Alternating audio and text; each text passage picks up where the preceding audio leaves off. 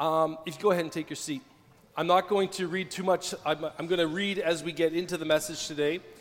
I'm finishing a message I started last Sunday on the betrayal of Jesus. When Judas, betrays Jesus with a kiss, we sort of know that portion of Scripture and that concept. And we find ourselves in John chapter 13. And actually the title in my Bible says this: Jesus predicts his betrayal. So I don't want to reteach everything I taught last Sunday, but I'm going to give you a couple little Cole's Notes snippets so you can feel connected to today's message. But today I'm going to focus on this. How do we deal with betrayal? And of course, we look at Christ. We look at how he dealt with it. We're going to look at some other portions of Scripture to really solidify this in our hearts and lives. I don't have to be a prophet to know this. You've all been betrayed by someone or something. Come on. What was it years ago? What was the company Enron, who had betrayed hundreds and thousands of employees by going bankrupt and losing all their money, and there was a big scam, and people lost all their retirement, everything. So they were betrayed by a company. People can be betrayed by a friend. You can be betrayed by a family member. I don't need to go through the list of possible betrayals, but you sort of see the point. Betrayal can happen everywhere. I've said this for many years. The reason divorce is so painful is because you've given your all to something or someone. And when that comes apart, it's painful. There's a ripping, there's a tearing. That's part of betrayal. And I said this last Sunday. This is a bit of to bring you up to speed. One of the portions of scriptures in there, it says that Jesus was troubled in spirit by the betrayal of Judas. See, for me, that's an amazing portion of scripture, because it actually shows the humanity of Christ. He wasn't just like, well, that's okay, I've been betrayed, suck it up. No, he says, no, that hurt. And I said this last week, and it's worth repeating. It's worth repeating and reminding yourself. The reason we hurt when betrayal comes and betrayal happens is because we've given ourselves. Listen, the more you give to a situation, a person, a place, or a thing, the greater the betrayal hurts. The more you feel the betrayal. So let me say this. It's okay to hurt. Come on, it's okay to hurt. It's actually healthy to hurt. It's unhealthy to say, well, that didn't hurt, I'm going to forget that. No, do you know what that kind of response does? That kind of response hardens us. And we become hard towards people. And when we become hard towards people, then we're not open to people. Because the other response of bringing betrayal, here's the choice we have. Bring the betrayal to God or deal with it myself. Do you know how you and I deal with betrayal? We say, fool me once, shame on me. Fool me twice, shame on you. I won't be fooled a third time. So what's our response? We just keep back. So we don't let anybody too close. We don't let anything too close. We just keep everybody and everything at arm's length. And we think, here's the fallacy of it, we think we're protecting ourselves. We say, this is how I protect myself. It's just us, it's just me and my kids. I'm going to protect this. No, you can never protect it, because what you think you're protecting, you're actually losing. Because the moment we close ourselves off to people, we lose life. Amen, we lose life. We lose intimacy with people. We lose honesty with people. And then we live a life that becomes bitter. And we look back on our life and we say, and we think we're hurting the person who's hurt us. No, to respond like that, to close ourselves off, we're actually just hurting ourselves long term. So here's how we have to. So I'm getting a bit ahead of myself, but trying to give you context. So it's okay to hurt. Jesus hurt. Jesus was upset. Jesus was troubled that Judas would do this to him. But I think that's a good place for us to be. And I would say this: don't let betrayal, hurt, pain, mistakes, your mistakes or other people's mistakes, don't let them harden you. Don't let them steal life from you. Don't let them steal the joy of life from you. Because there's such joy in life. You know, the longer I live, the more I realize this. The real joy in life, and it's a true statement, the greatest things in life are free. Come on. The greatest things in life are free. The things that mean most, the things that are most giving to you, the things that are most alive to you are your friends, your family, your relationships. Most people lying on their deathbed aren't going to say, wahoo, I got a Ferrari. Okay, good for you. God bless you. I might like to cruise around in your Ferrari for a day or two. But those aren't the things we remember. We remember the people. We remember the things. We remember what the things did. We remember the time we went away somewhere and we enjoyed each other's company. That's what we remember. Don't lose that. Don't let betrayal steal that from you, because that's what betrayal is trying to do. It's a selfish little thing, betrayal. It wants you to hurt immediately, and it wants to steal your future. It's greedy. So don't let betrayal steal from you too much. Amen? All right. If you have your Bibles, you can turn with me to John 13. If not, you can look on the screen. And where are we going to pick up? Let's pick up in verse 21. Verse 20. It says, "Very truly I tell you, whoever accepts anyone I send accepts me, and whoever accepts me accepts the one who sent me." Verse 21.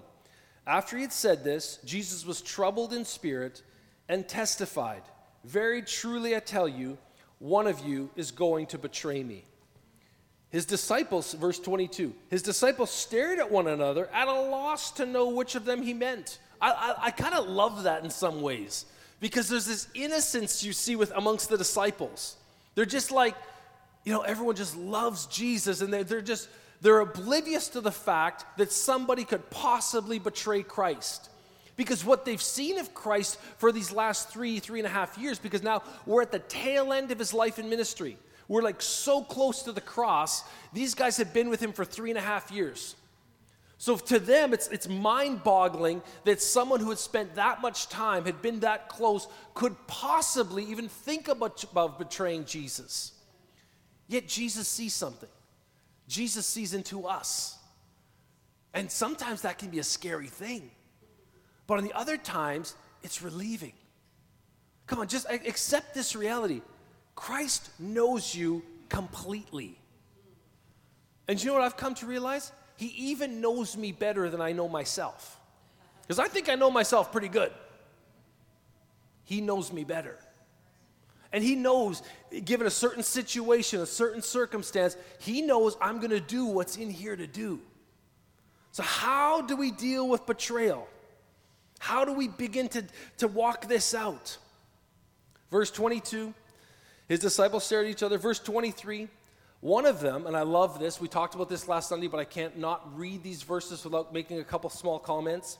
Verse 23 says this, one of them, the disciple whom Jesus loved, was reclining next to him. Now, that person is John, the writer of this gospel. So there's a powerful picture here, and I spent a good portion of time last Sunday on this. There's this beautiful picture of the Apostle John lying, because you got to remember, they're lying on the floor, relaxed, eating a meal around a table that's maybe this high off the ground. So it's very comfortable. It's lying there. I'm not saying I'd be comfortable lying on the floor eating. I like to sit up and eat so I can get more in. So I'm not sure. But maybe it's a good thing. I don't know. But you see this picture of comfort, of ease. And there's John lying next to Jesus eating. And it says, and I love what he says. He says, verse 23, one of them, the disciple whom Jesus loved. It's interesting because John is saying that about himself.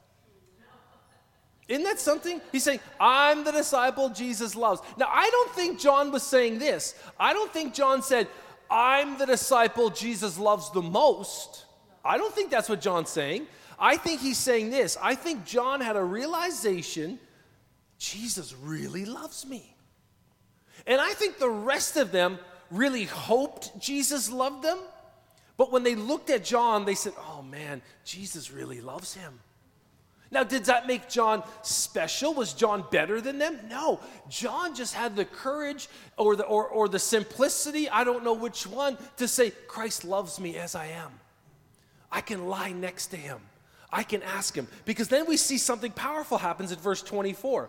Simon Peter motions to this disciple, John, and asks him which one he means. So you got to get the picture. There's Jesus lying there. He makes this announcement, one of you are going to betray me. John is lying there next to him. Peter's over here, and Peter says, John, ask him which one. Who does he mean? Isn't it interesting? Isn't that powerful that Peter doesn't just say, hey, Jesus, which one? No, but he has to go through John. Listen, love will always determine the level of what you can ask someone.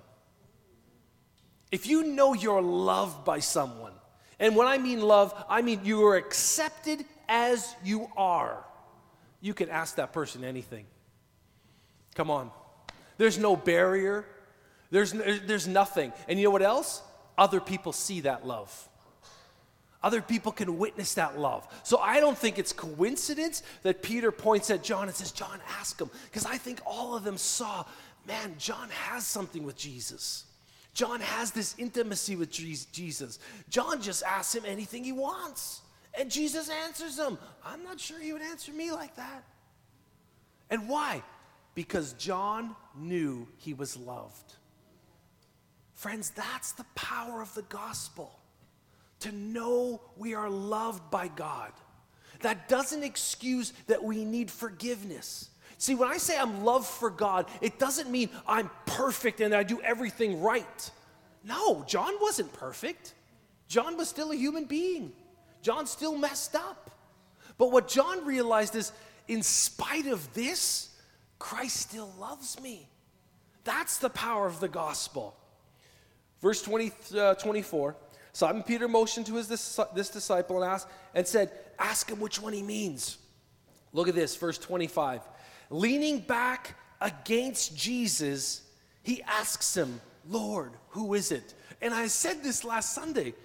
This is a powerful picture here. You see this emotion. You see this connection. This is one grown man leaning against another grown man and saying, hey, who is it? And you have to think, there's this dynamic going on of what's happening between us. Why would someone want to betray Christ? Is it even possible? Yet John feels the courage to ask. So I love that. Verse 26 says this, Jesus answered, it is the one to whom I give this piece of bread when I have dipped it in the dish. Then dipping the dish of bread, he gave it to Judas, the son of Simon Iscariot. Verse 27, as soon as Judas took the bread, Satan entered into him. So Jesus told him, now here's where we're going to begin. This is the beginning of today's message. That was all a wrap up from last Sunday. As soon as he took the bread, Satan entered him. So Jesus told him, what you're about to do quickly. Now, that's a powerful statement. And here's our first point of how we deal with betrayal. What you're about to do quickly. And I think it's such a beautiful picture because I read various translations of that statement. What you're about to do quickly. Here's how some of the translations of that read. Do what you have to do. Another translation says this. What you are going to do quickly. Another translation said, what you are bent on doing, do quickly. What you are planning to do quickly. Another translation said this, what's in your heart to do quickly. My first point of how to deal with betrayal is this. Understanding human beings, you and I included, will always do what's biggest and greatest in our heart to do. We do what's in our heart. So when Jesus looks at Judas, he says, Judas, this is in your heart. The betrayal is in your heart. He says, so go do it. Just go do it quickly. That kind of troubles me a little bit. I wish, I hope, I pray, if there's something crazy in my heart, if there's something wrong going on in my heart, I'm not sure I want Jesus looking at me and saying, go do what's in your heart to do. hope Christ would say, stop. Don't do it. But you know what's interesting? Jesus doesn't even attempt to stop him. Come on.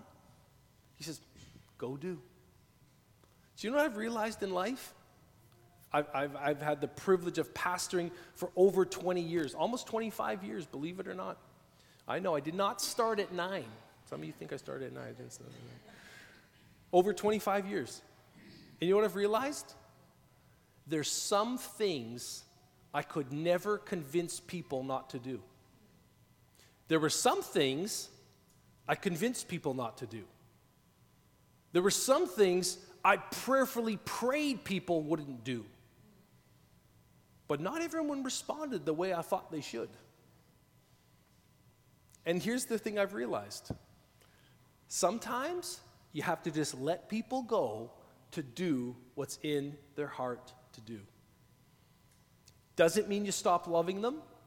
Doesn't mean you stop caring for them. Doesn't mean you stop praying for them. No. When you release someone like that, you will find yourself praying for them more. See, hey, if that's in your heart, go do it. The way I read Scripture, you're in error here. We speak the truth in love to one another. We talked about that last Sunday. You show the Scripture, but ultimately, go do it. Unfortunately, there's going to be some rough consequences, but you know what? God is even in those consequences. So we're going to love you through this. We're going to care for you through this. We're going to pray for you through this, but go do it. And let me tell you something, that is hard to do when you love the people. Because you don't want to see them hurt. You don't want to see them in pain. So how do you and I deal with betrayal? Number one is this, to realize that sometimes people can't even help it when they betray you. They can't help it because it's in them. It's what they're bent on it. And that one translation said they were convinced, they were bent on it. We will do what's in our heart to do. So number one, how do we deal with betrayal? Understand this. People have hearts that need regeneration. People's hearts are not pure. People's hearts are not perfect. Listen, I always get worried when people say, I just do what's in my heart to do. My goodness, your heart will take you some crazy places. Come on. Don't always just follow your heart. That's not what the Bible says. The Bible says the heart is deceptively wicked above all things. So what we have to follow is the Word of God. We have to follow Christ. So sometimes your heart can be so drawn towards something, but you say, yeah, but you know what? I submit to the Bible. I trust Christ instead. Even though my heart seems to want this thing, we have to be careful what we want. So how do we deal with betrayal? Just like John, number one, stay close to Jesus and lean against his body. There's two answers there. Stay close to Jesus and lean against his body. Friends, it's not enough. It's not enough to say it's me and Jesus. It's not enough to say it's me and Christ. I just go, every time something happens, I go to Jesus and I pray and I take it to Jesus. That's part of the solution. But the other part of the solution is, as John did, lean into Jesus. Well, who is the body of Christ? The church. We are the body of Christ. So how do we deal with betrayal? Number one, realizing this, human beings are not perfect. We have some corruption still lingering in here.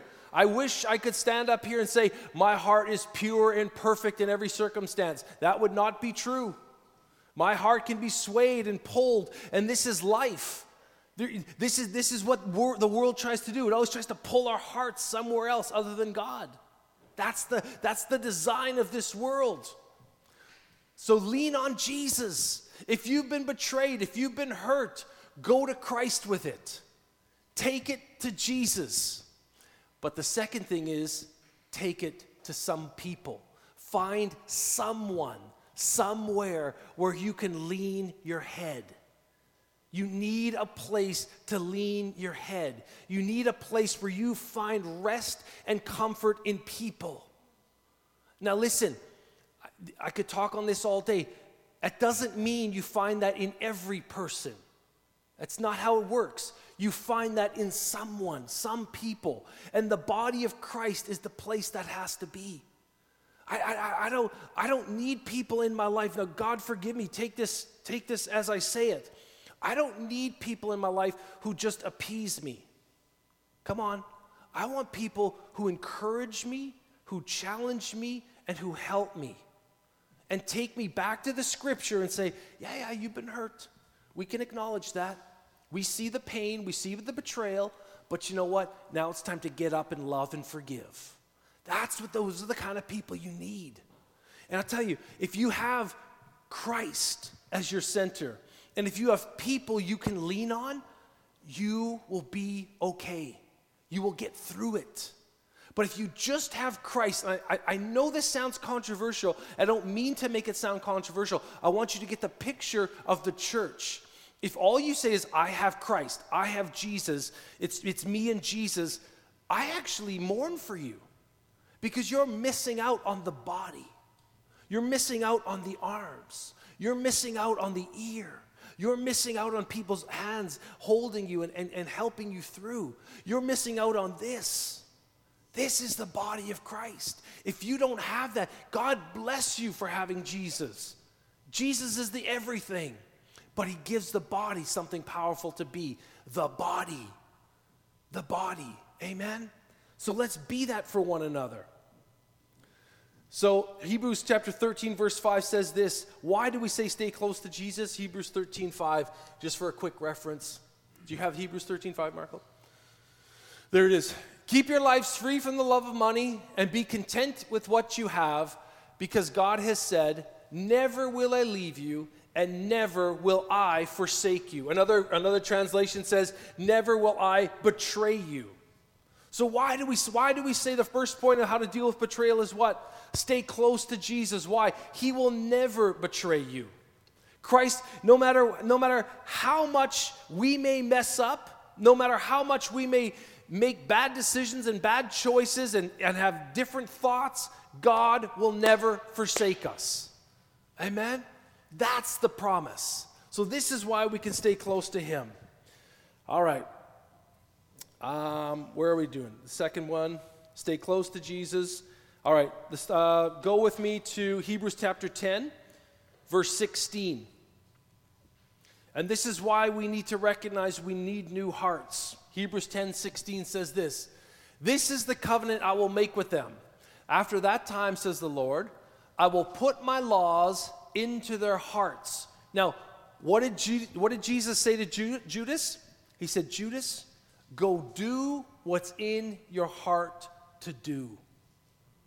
What does Christ give us a promise here? He says, there's a time coming where I will put my laws into their hearts and I will write them on their minds. What's the context there? What's the point of that scripture? Because it sounds a little funny.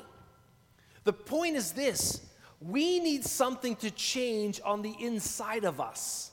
Something in here has to change. Because if I'm just bent on doing what's in my heart to do, God realizes this, then we need new hearts. We need something on the inside to be new. So Jesus says this, there's coming a day where I'll put my laws into their hearts. And the laws won't just be on a 10 Commandments slab of stone. It's not just going to say, don't lie, don't cheat, don't steal. But he says this, I'm going to put that in your heart. So inside of you, you'll actually not want to lie. You'll actually not want to steal. Not because the 10 Commandments says, don't lie. I think we would all agree it's good not to lie. If one of you agree it's not good to lie, the rest aren't sure. There's a circumstantial no. Come on, how many people think it's good not to lie? There you go. See, now, if we just say, the Bible says don't lie, that's not enough. That doesn't help us. No, we have to understand this. That has to get inside of me. That has to get, so I say, you know what? I lied the other day. I don't know why. I felt stupid, but it was a stupid lie. And all of a sudden, this thing rises up, and you say, well, why would I think that? Because Christ is writing something on your heart. And then the thing will happen like this. Someone will hurt you, and you'll get angry, And you'll get offended and you won't want to forgive them. And then something in your heart will say, I should probably forgive them. I don't know why I got so angry. I should just let it go. Yeah. That's God writing something on your heart. You come into a situation where people have treated you poorly, and you say, oh, that person treated me so bad. I don't know why I did nothing to deserve that. And then you'll realize, I should just let it go. I should turn the other cheek. I can love them. God, why is this love for them rising in me? That's God writing his laws on your heart. Friends, what this verse tells us in the book of Hebrews is that's the born-again heart. That's something that God does in us. Listen, you can quote the 10 Commandments till the cows come home, and it's not going to get in your heart if you don't get a new heart from God. You say, don't lie. Oh, and you'll be the biggest, loudest voice in the room. Don't cheat. Don't steal. Don't covet your neighbor's things. Oh, you'll be so loud and so boisterous. People will be, oh, they're so holy. No, they're more messed up because they're trying to cover up their messed upness. Is messed upness a word? My wife would correct me if it's not. But you see how that works? Because religion wants to shout. It needs to shout. You ever notice that? It always needs to shout something. I'm shouting now, like demonstrating religion. But Christ is in our heart. He says, oh, in our heart, I can forgive that person. In my heart, I can turn the other cheek. In my heart, I can forgive, I can forget, I can move on. That's the born-again heart. So when Jesus looks at Judas and says, Judas, go do what's in your heart to do, here's the amazing thing. He knew exactly what was in his heart. So you know what the truth is, friends? None of us can judge another person completely. None of us. No one in this room has the ability to go, zoop. None of us. So many times, listen, we turn people over. We say, do what's in your heart. My hope and prayer for us is this, that God's word is in our heart, that God is doing something in our heart. Amen? Hebrews chapter 8, verse 10. I got to close. Hebrews 8, verse 10. It says this. This is the covenant I will establish with the people of Israel. After that time, declares the Lord. Look at this. I will put my laws into their minds and write them on their hearts. That's the work of God. Anything else is human nature. Anything else is religion. God must do something in me. If there's going to be real change in my life or in your life, it has to be a work of God. Amen? Not a work of Randy. I don't want to try to change myself. It's brutal and hard, let alone trying to change you. Come on, we know that to be true. We know it's hard to change ourselves, yet it's so easy to tell everyone else what to do and how to change. I know nobody in the room does that but me. See, that's the reality. No, I want God to do something. I want to trust him. All right, so how do we deal with betrayal? How do we deal with it? Number one, we realize this. People have hearts of flesh. We realize that people will always do what's in their heart. And our hearts are not always pure. Our hearts are not always perfect. Number two, we stay close to Jesus and close to his body. Number three, how do we deal with betrayal? And this is the big one. I'm going to spend I got to steal a couple minutes past 12, but it's worth it. Here we go. How do we deal with betrayal? Knowing God is in it. Here we go. If you have your Bibles, go with me to Romans chapter 8, verse 28. Romans 8:28, look at this. It says, and we know that in all things, everybody say all things. That includes betrayal. That includes hurt. That includes all the times in your life where you've given your everything and people have thrown it in your face. That's what this includes. We know that in all things, God works for the good of those who love him, who have been called according to his purpose. Keep that as a foundation in your mind. Go with me to Genesis chapter 50. Genesis chapter 50, verses 18 to 21. Genesis chapter 50, and I'm going to move quickly, but I want you to get the context, is the life of Joseph. Joseph, the coat of many colors. How many people know that little story? You've watched that cartoon with your kids and grandkids. What was Joseph's story? Well, his dad has a dream, or Joseph has a dream. He has a dream that his brother, he's the youngest, his brothers are bowing down to him and worshiping him. A little bit silly Joseph goes and tells his brothers. He says, hey, I had a dream that you were all worshiping me. It's probably not a good thing to tell your older brothers. I have 6 older brothers. That doesn't go over well. You just got to keep that to yourself. But Joseph does this. He's just proud of it. So what happens? They're out taking care of the sheep, and they're tired of Joseph. And his dad treats Joseph a little bit special. Now, maybe it's because he was the youngest and he was the last. We don't know. But his dad treated him a little bit extra special. That doesn't help Joseph with all his older brothers. So his brothers are a little bit angry about that as well. So what happens? They say, you know what? We're done with this kid. So they throw him in a pit, and they take his coat, and they kill a lamb, and they sprinkle blood, and then their whole plan is to leave him in the pit to die. Now, I don't know if you can get much harsher betrayal than your own brothers. This is his life. Then a caravan's coming along, and they say, hey, you know what? Why waste him? Let's sell him to the traders. They'll go sell him off somewhere. We'll make some money. He's a young, strong kid. Come on, we can get a good buck for him. So they pull him out of the pit, clean him up a little bit, sell him to the slave trader. Off he goes. Then he gets bought by a person, and he's doing well, taking care of the whole house. The person's wife decides that Joseph looks pretty good. My husband's away a lot. You fill in the blanks. And Joseph runs. He says, I can't do this. He says, I can't betray my master. So he takes off, but she grabs him as he's fleeing and grabs his coat. And his coat rips and leaves it behind. And then she accuses Joseph of doing whatever your mind had decided there. And he says, no, I didn't do that. I would never betray you. He gets thrown in prison. So not only is he betrayed by his brothers, now he's betrayed by his master, now he's in prison, but he keeps having dreams. He has these God dreams.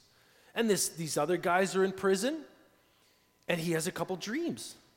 And they have dreams. And Joseph says, yeah, God's given me this ability to interpret dreams. Do you want me to interpret your dream? Yeah, interpret my dream. He says, well, in 3 days, the king's going to kill you. Pharaoh's going to kill you. And in 3 days, you're going to be restored. So the one guy's not so happy. In 3 days, he gets killed. 3 days later, the other guy gets restored. He says to the guy who's about to be restored, he says, now don't forget me. Bring my name up to the king. Come on, I helped you. Doesn't say nothing to Pharaoh about him. He's left in prison. I'm giving you the Cole's Notes version on this. This man went through some wicked betrayal. Finally, the king's having dreams. Can't figure him out. And they say, who's going to interpret this dream? So they call all the different people from all over the land and say, who can interpret dreams? I can interpret dreams. I can interpret dreams. And the king's like, and the Pharaoh's like, no, you haven't interpreted that dream right. And finally, I think it was the baker. He says, there was a man I met in prison. He could interpret dreams. So bring him here. So they pull him out of prison, and he's so wise, Joseph. He cleans himself up before he goes in front of the Pharaoh. He doesn't just go there all dirty and messy from being in prison for 8 years. Cleans himself up, presents himself to Pharaoh. He says, what's your dream? And he tells him the dream. He says, let me tell you what that dream means. That dream means there's going to be 7 years of plenty in your land. The crops are going to produce so much, and it's going to be so wonderful, and it's going to be a huge harvest, bumper crops for 7 years.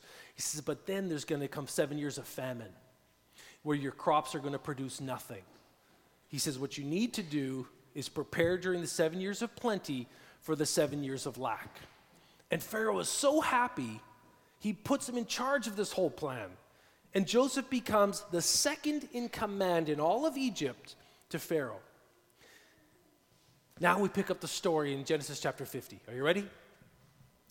His brothers then come, because you got to remember, this famine affected everyone, so his family was affected by this famine. His brothers then came and threw themselves down before him. "We are your slaves," they said. But Joseph said to them, "Don't be afraid." Obviously, they probably had the thought, "Oh my goodness, he's going to really get us for what we did to him." He says, "Don't be afraid. Am I in the place of God?" So he asks the question. He says, "Am I in the place of God?" Verse 20.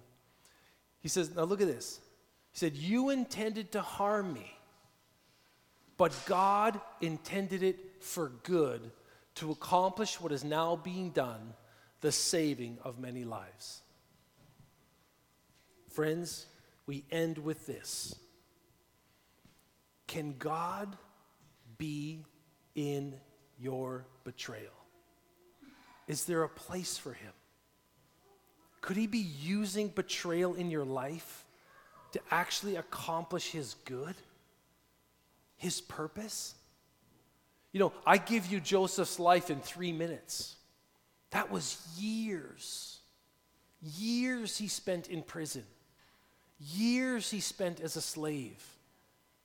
Years. But we like 30-minute home renovation shows. I get it. I want to see what the home looked like at the first 2 minutes, and then I want to see what it looks like at the end after 30 minutes. At 30 minutes, you can renovate your house. We just don't know it's 6 months of editing, but we'll leave that alone. See, we sometimes read these stories and we miss the depth of it. We miss that there was deep, deep pain. But you know what we catch at the end? God is in control. Let me end with this. Don't waste betrayal. What do I mean by that? Don't waste betrayal by being hurt, by being not just by being hurt, by being bitter, being angry, hardening your heart, keeping people out. No, that's wasting your betrayal. Let betrayal finish its work in your life. Let you come to a place where you say, God is in even this. Friends, if God isn't big enough to do good and turn your betrayal into good, then he's not God. God is so big, he can use sin for his glory. That's the lesson of Joseph. That's what it took Joseph years to learn. And I wish preaching this in 5 minutes, you and I would get that. Do you know what that's been for me? A lifelong lesson that I still haven't completely learned. I'm learning that. I bet you we're all learning that lesson. But look, let's learn this. What you intended to harm me. Come on, there haven't been people in your life that have intentionally tried to harm you? It says, what you intended to harm me, look, but God intended it for good. Friends, that means God is superior to the people trying to hurt you. God isn't shocked. So, oh my goodness, I can't believe what you did. Oh, guess there's nothing to do now. God says, oh no, I knew you were doing that. So I'm going to use that to make this good. Friends, that's the promise of God. Every pain, every hurt, every betrayal, God is using right now in your life for your good and the benefit of those around you. Amen? Bow your head, let's pray. Father, thank you for today. Holy Spirit, I pray that you ignite this truth in our hearts and lives. This doesn't make the betrayal hurt less. It doesn't make the betrayal sting less. But Lord, it helps us see through the betrayal. It helps us see to the future. It helps us see some love and some peace and some hope in the pain. So Father, thank you for that. For those in the room who are suffering betrayal, bitter, deep betrayal right now, painful betrayal. Holy Spirit, I thank you for comforting those right now who are going through that pain and that pain of betrayal. In Jesus' name we pray. And everybody said, amen.